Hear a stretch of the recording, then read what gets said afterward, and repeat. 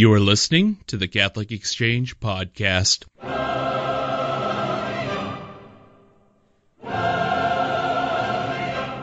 Hello and welcome to the Catholic Exchange Podcast. This is your host and editor, Michael Litchens. Thank you for joining us today during this ordinary time. We took a little bit of time off for Christmas and New Year's, but we are back and we have a lot of guests to talk about. Today we're talking about the spirituality of waiting.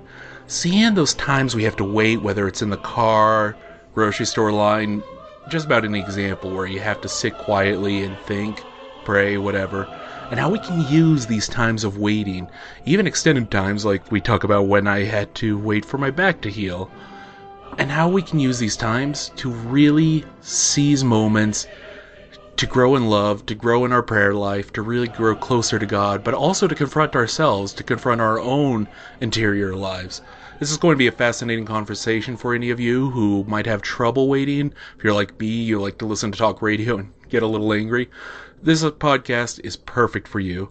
So sit tight, listen to Jeannie. We're going to have links to her website. You can also check out her new book. Go to CatholicExchange.com. If you have any questions, editor at CatholicExchange.com.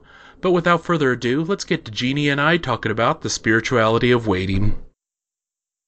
And Jeannie, welcome to the Catholic Exchange Podcast. To start us off a little bit, tell us, how can waiting have a spiritual dimension? Well, most of us hate to wait. Oh, yes. And if anybody's like me, well, especially in this modern culture, people are like so used to getting everything instantly. And so I think we're kind of conditioned to not wait. And so waiting is kind of a foreign concept to us. It's also an imposition. It's like, this is such an inconvenience. And so I think what we have to do is realize that there are certain times in our lives when God allows us to wait, or maybe intentionally wants us to be waiting. And there's a purpose for that. We don't always know what that is, but that reason is usually to grow in some area of virtue. So I mentioned we can be impatient. So maybe patience is a big concept and a big virtue that's related to waiting. It's not exclusive to it. Mm-hmm. And then there's also sometimes God is wanting us to really to take the time to pause and to ponder. Maybe we're so busy in our lives that we are not really taking that time out of our days to really reflect, to really think about things deeply, and to really look at ourselves deeply, to have that introspection. So waiting can often give us that opportunity, just because what are we going to do if we have some sort of accident and we're in a helpless state and we are bedridden, say, for example? We have all this time to think, right? And then thus time to pray, to reflect. And a lot of times you can look back at your life and say, wow, I see how these periods of stillness or a pause, or maybe being in this holding pattern, I see that God was working behind the scenes and there was something I needed to grow in before I could come into my element, before this particular thing could come to fruition. That was probably a longer answer than what you needed, but No, that gives us a lot of ground to cover. I especially love what you talk about. Sometimes waiting can be as obvious as when you're injured, and I experienced that last year when I couldn't move for about 2 weeks, and it's a joke in our family that men, we don't get sick or injured, we just get angry about being sick and injured. And that's more or less what happens, but it's hard to, that's the most obvious, but I think anytime you have to wait is, as you said, in this modern time, is difficult, and maybe we're just not conditioned to wait it like we used to, but even so, no one really wants to do it, especially if you're a busy person. Exactly. Or you tend to be like my temperament, where you are a go-getter and you you want to have your finger in every pie. You know what I mean? And so that's really been the way my life has been. But I think another thing that helped me think a lot about this concept of waiting is that, as most of your listeners probably know, I have a daughter with a rare disease. And so I have spent, in the past 5 years of my life, I have spent so much time in doctor's offices, in exam rooms, in hospitals, just waiting. You're waiting to be called back. You're waiting to hear about what kind of diagnostic test needs to be done. You're waiting for a test result. And that's really kind of the crux of our life. And so it really got me thinking about, why am I so restless when I have to wait? Why is it that when I'm sitting in the waiting room, I'm looking at people and everyone's on their phones, and we're not even trying to discover that there might be something in being bored for 5 minutes. Like, is it okay for our minds to kind of drift and wander? And so there were a couple of different books and an article actually that really influenced this book that I wrote, Waiting with Purpose, because it really made me think about this whole philosophical, I guess, underpinning about our beliefs about leisure and our beliefs about busyness. And so I really started thinking about that in terms of waiting and why pretty much none of us is able to do it well.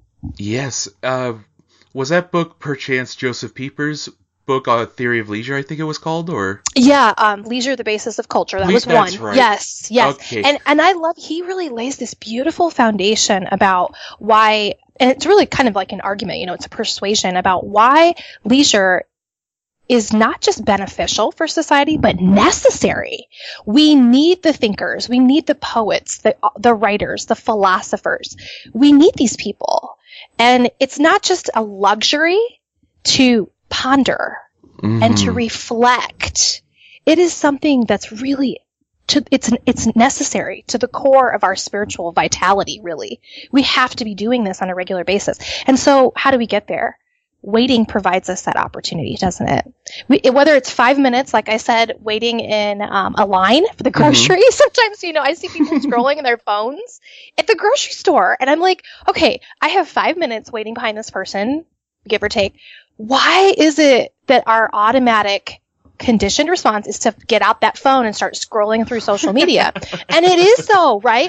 And it's yes. And so we have to get back to this place where we are comfortable with not always occupying our minds or busying our bodies with something.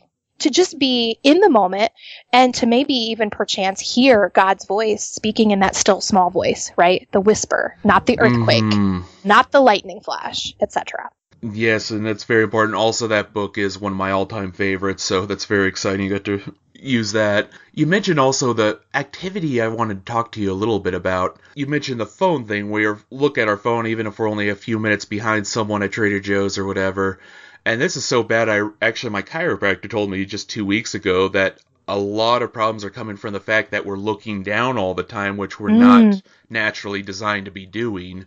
Right. And that causes tensions and flare-ups in the back. And it's like, well, so you're saying our phone is making us do something we're not designed to do. I'm curious, do you think, is there some type of boredom, dread, something going on with why we want to be distracted all the time? I think so. I mean, I think if you really take even just a couple seconds to logically think that through. I mean, most of us are not comfortable with ourselves. We don't want to be alone with ourselves, with our own thoughts, with our own emotions. Why? Because it's uncomfortable. There might be something that we're avoiding dealing with. Maybe a relationship with someone. Maybe we're not forgiving someone. Maybe we're avoiding a person. Maybe we're hiding behind social media. Maybe we're pretending to be someone we're not because we're insecure or we're afraid of something. There's myriad reasons why, but I do think that the distraction is really the enemy's tool to lead us away from the deep work and the meaningful purpose that we're called to do, which is different for every person. But waiting gives us that, I don't know, it's kind of like being in the desert. So you have this period of time where there's really nothing else to do, and you have to be comfortable sitting with those thoughts and those feelings and really looking within and saying, what is it God's asking me to work on? What are some bad habits that I have? Why am I responding or reacting actually in this way when I'm bored? What can I be doing differently? And so there's really an element of discipline and intentionality with how we use our time. I'm suddenly remembering Blaise Pascal. There's a quote attributed to him of all of humanity's problems stem from man's inability to sit quietly in a room alone, which as I get older I'm finding is more and more true than I ever thought it could be. And so while we're talking about the spirituality of waiting, were there any particular saints or devotions that you found helpful in thinking about waiting or in your own times of waiting? Well, there are two different specifics I can give you. One is St. Teresa of Calcutta's Call Within a Call. You know, that 40 years of her life, give or take or whatever it was, where she had to wait for the call that she heard on the train to be fulfilled. Yes. And so that is one. I read Come Be My Light a few years ago. Actually, it's probably more like several years ago. And when I got to that section in the book, it really resonated with me because I thought, wow, you really get a glimpse into the depth of her spirituality and what she was trying to glean from that and how she was trying to be faithful in the doubts. Mm-hmm. And I think that's another thing. Waiting is hard for us because it's full of uncertainty and the unknown. We have no idea. We're stuck between the past and the future. We have no idea maybe why we're in a certain holding pattern. Why is nothing moving forward? Why do I feel stuck? So I think her insights really helped me on the spiritual side when I read that book. And also a really short gem was written by Henry Nouwen. And it was actually called The Spirituality of Waiting. And my spiritual director gave me a copy of it. It's like an old photocopy, but it was so substantive. There was so much meat in that. And I mean, he gave specific examples. Like, for instance, he was talking about how there's a difference between active and passive waiting, which I'd never thought of before. And so he gave examples. Active waiting is like Advent waiting. So he said, look at the relationship with Our Lady and St. Elizabeth. And they were waiting for what? For a promise to be fulfilled. A specific promise, right? And they were waiting together in community. And so it was full of joy and anticipation and expectation. And so that's one particular kind of waiting we have in our lives. But those are very few and far between. And what Henry Nouwen was explaining, and also W.H. Vanstone also explained in The Stature of Waiting, which was another book I used, they both said that most of our waiting experiences are related to our passion. It's related to what happens to us rather than what we are able to actively pursue. So in other words, we go from being the subject to being the object. Just like when Jesus was handed over in the garden, he permitted himself to become the object of circumstance and what other people were going to do to him. He made that choice to let go of that control.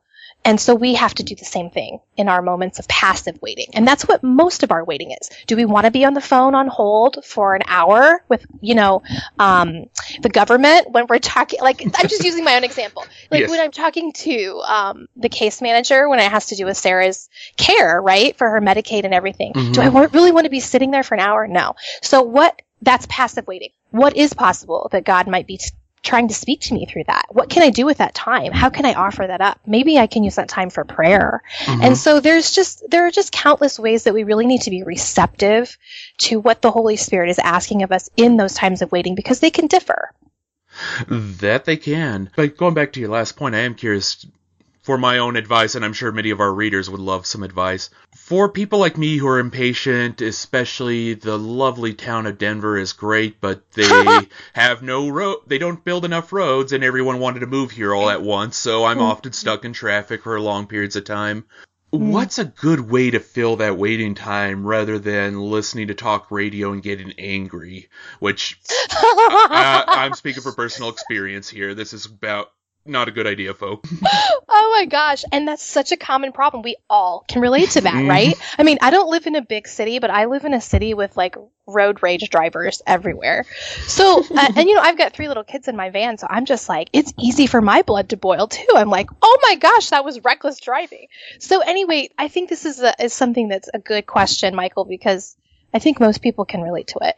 And I guess my answer would be, maybe this sounds very, I guess, like obvious, or maybe it sounds kind of cliched or oversimplified. But what I have done personally, and I know Ben has done this too, because Ben likes to listen to talk radio also. When we find ourselves kind of in that pattern and that waiting in traffic is really stressing us out, we will go through some of our old CDs and find something like the best of Gregorian chant, or maybe, I also have a couple of Baroque albums that my daughters really like, and we will put that on instead of the talk radio or the news. And sometimes I also have CDs for like singing the Divine Mercy Chaplet or the Rosary.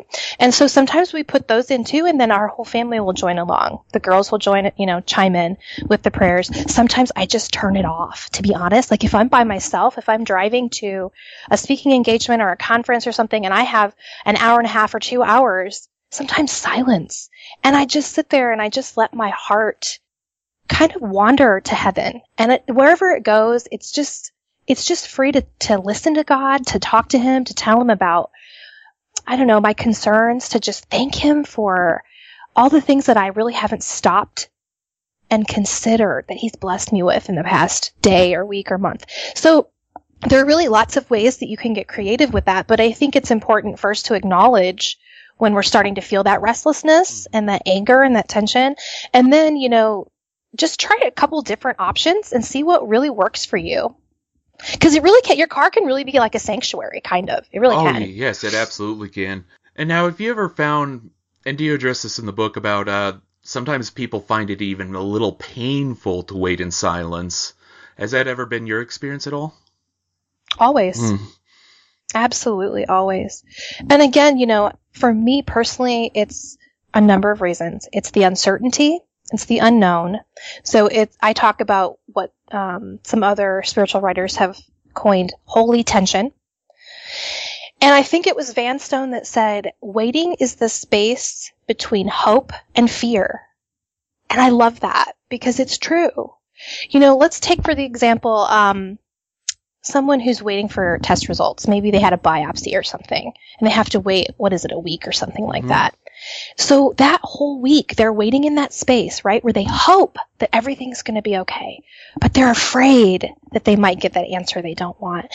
And that's just one of many examples that we can use. What waiting is this lingering where this tension, this holy tension meets, and it's called holy because it can be constructive. It can lead us to a greater dependence on God. It can allow us to let go of control and of needing to know the answers and to being comfortable with sitting with the questions and the mystery. Some great points, Jeannie. Overall, though, how can your book or any of the resources you mentioned help us with the fear of waiting and then realizing that hope? So what I did was I have the last 2 chapters in my book. Deal with this specifically. The second to the last chapter, I have kind of this action plan on how we can listen to God. Yeah, and so really entering into that silence to ponder, to pray, and then to act. And so there's this whole step-by-step plan for how to do that in times of waiting. Then I also have, my last chapter has lots and lots of scripture verses about waiting. And about hope. And this is a really cool point that I found out in my research for this book. A lot of times the words wait and hope are interchangeable depending upon the translation of the Bible. And so sometimes, and I used a couple of examples in there too, but sometimes we have to learn that when it says something like, we wait on the Lord, or we wait with courage. I am stout-hearted and I wait with courage, right? These are from the Psalms usually, some of these. And sometimes it says, I hope on the Lord. I hope for the Lord. I hope with courage. And so we have to remember that waiting does involve hope, that God wants us to have hope. He wants us to remember that he is a God of goodness, and that even though we might be scared of what's going to happen or what might happen, and we have all these doubts and what ifs, and I think sometimes psychologically, the enemy can prey upon those things, right? Our discouragement and doubts. And yet God is saying, no, remember who I am. And so I think it's important for us to go back to Scripture and remember that God wants what's best for us, that God is a generous God, that he is a merciful God. And so that we're not waiting for no reason, that there's always going to be something fruitful at the end of this period of waiting, even though we might not know when that period is going to end. That is awesome, Jeannie. And when writing this book, I always love to ask authors about this. Was there a particular insight or something that really impressed you or just changed your whole life after writing and researching this? Yes, there was. Oh, good. And I want to see if I can find it, because I actually wrote about it. Because it was from W.H. Van Stone's book, the stature of waiting. I don't know if you've heard of that. No.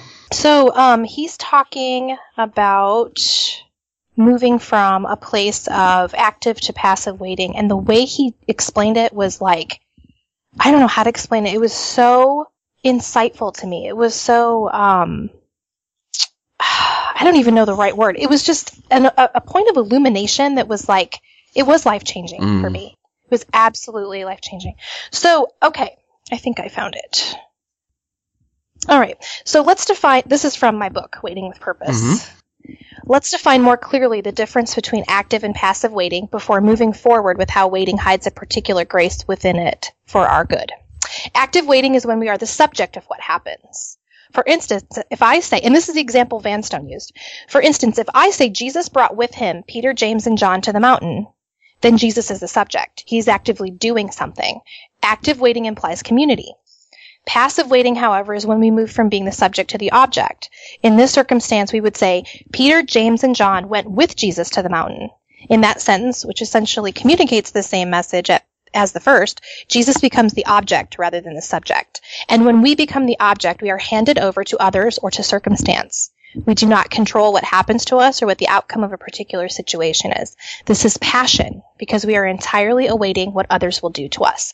So I paraphrased that, but that was pretty much the concept came from Vanstone, and I was like blown away by that. Like, why do we not, how come I've gone my whole 37 years of life and I've never heard this before? It was amazing. It was just so, I guess, encouraging. It was inspiring. It was, it just was a piece of knowledge that was so clear and so illuminating, because it appealed to logic, and it appealed to theology, and it appealed to philosophy, and it was so beautiful. So yeah, I guess that's a long answer to that question. That's a very powerful answer, though. That's something I never even thought of. But in a way, it's sort of almost an Augustinian approach to suffering in general. Like, instead of letting it just happen to you, you can rise to meet it and really decide that you can become better through it, which is a wonderful thing, because it can take you from feeling, at least the way my brain is thinking about it right now, is it can take you from feeling helpless to really going, no, this is going to be for my better, and I am going to be a much better person at the end of this than when I started. So you mentioned the word helpless. And that was another thing that Vanstone wrote about at length. Oh. And that was something that I think, when I wrote about it in my book, I wanted people to recognize that helplessness, according to him, and I agree with his point, he's very, very persuasive, helplessness is not only, it's necessary, is what I'm trying to get at. Yes. It's necessary. So in other words, helplessness, actually, helpless people, someone in a helpless condition. So, when I think of that, I obviously automatically think of people that are disabled. We know a lot of people, or we've met a lot of people who have cerebral palsy, they can't speak, they can't walk, and yet, so they are what Vanstone would define as a helpless person. But you and I also feel helpless, right? We have also been in places in our lives, like you mentioned, an injury that you had, when you have a baby, like, you're helpless for a while, especially if you have a surgery, like a C-section. So all of us have experienced this, but he's saying that helplessness is actually a necessary condition for sanctification. And what he means by that is that, when Jesus, this is another point he made in his book, when Jesus was speaking in the active tense through the Greek translation that he used in his book, it changed to passive tense when he was handed over in the garden.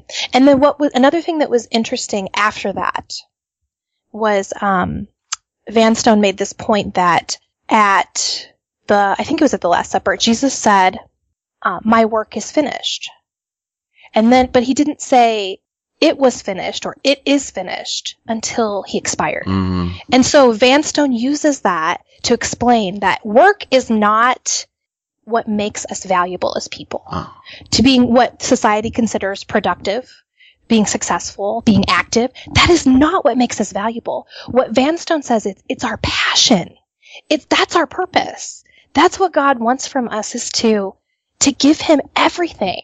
And so when we suffer, and we suffer with great love, we can also say it is finished. So it meaning everything is accomplished, right? Mhm. That's why Jesus expired after he said that, because it wasn't just his work that was most important.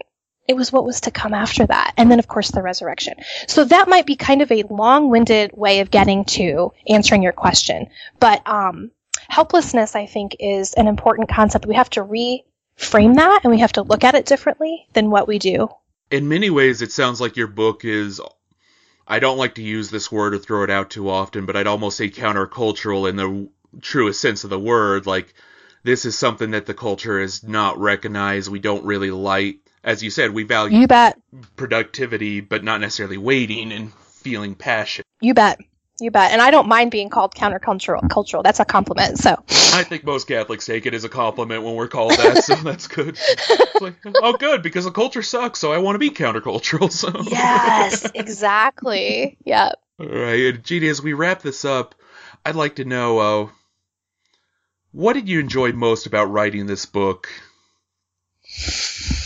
I enjoyed everything about it. Oh. The whole process. This is probably my favorite book that I've written so far. That's fun. And I'll say, because all the other books I've written are about grief and you know, the intensity of Yes. suffering and entering into that suffering, which is important. It's an important topic, and I'm glad and I'm honored that I've written them. But this book was joyful for me.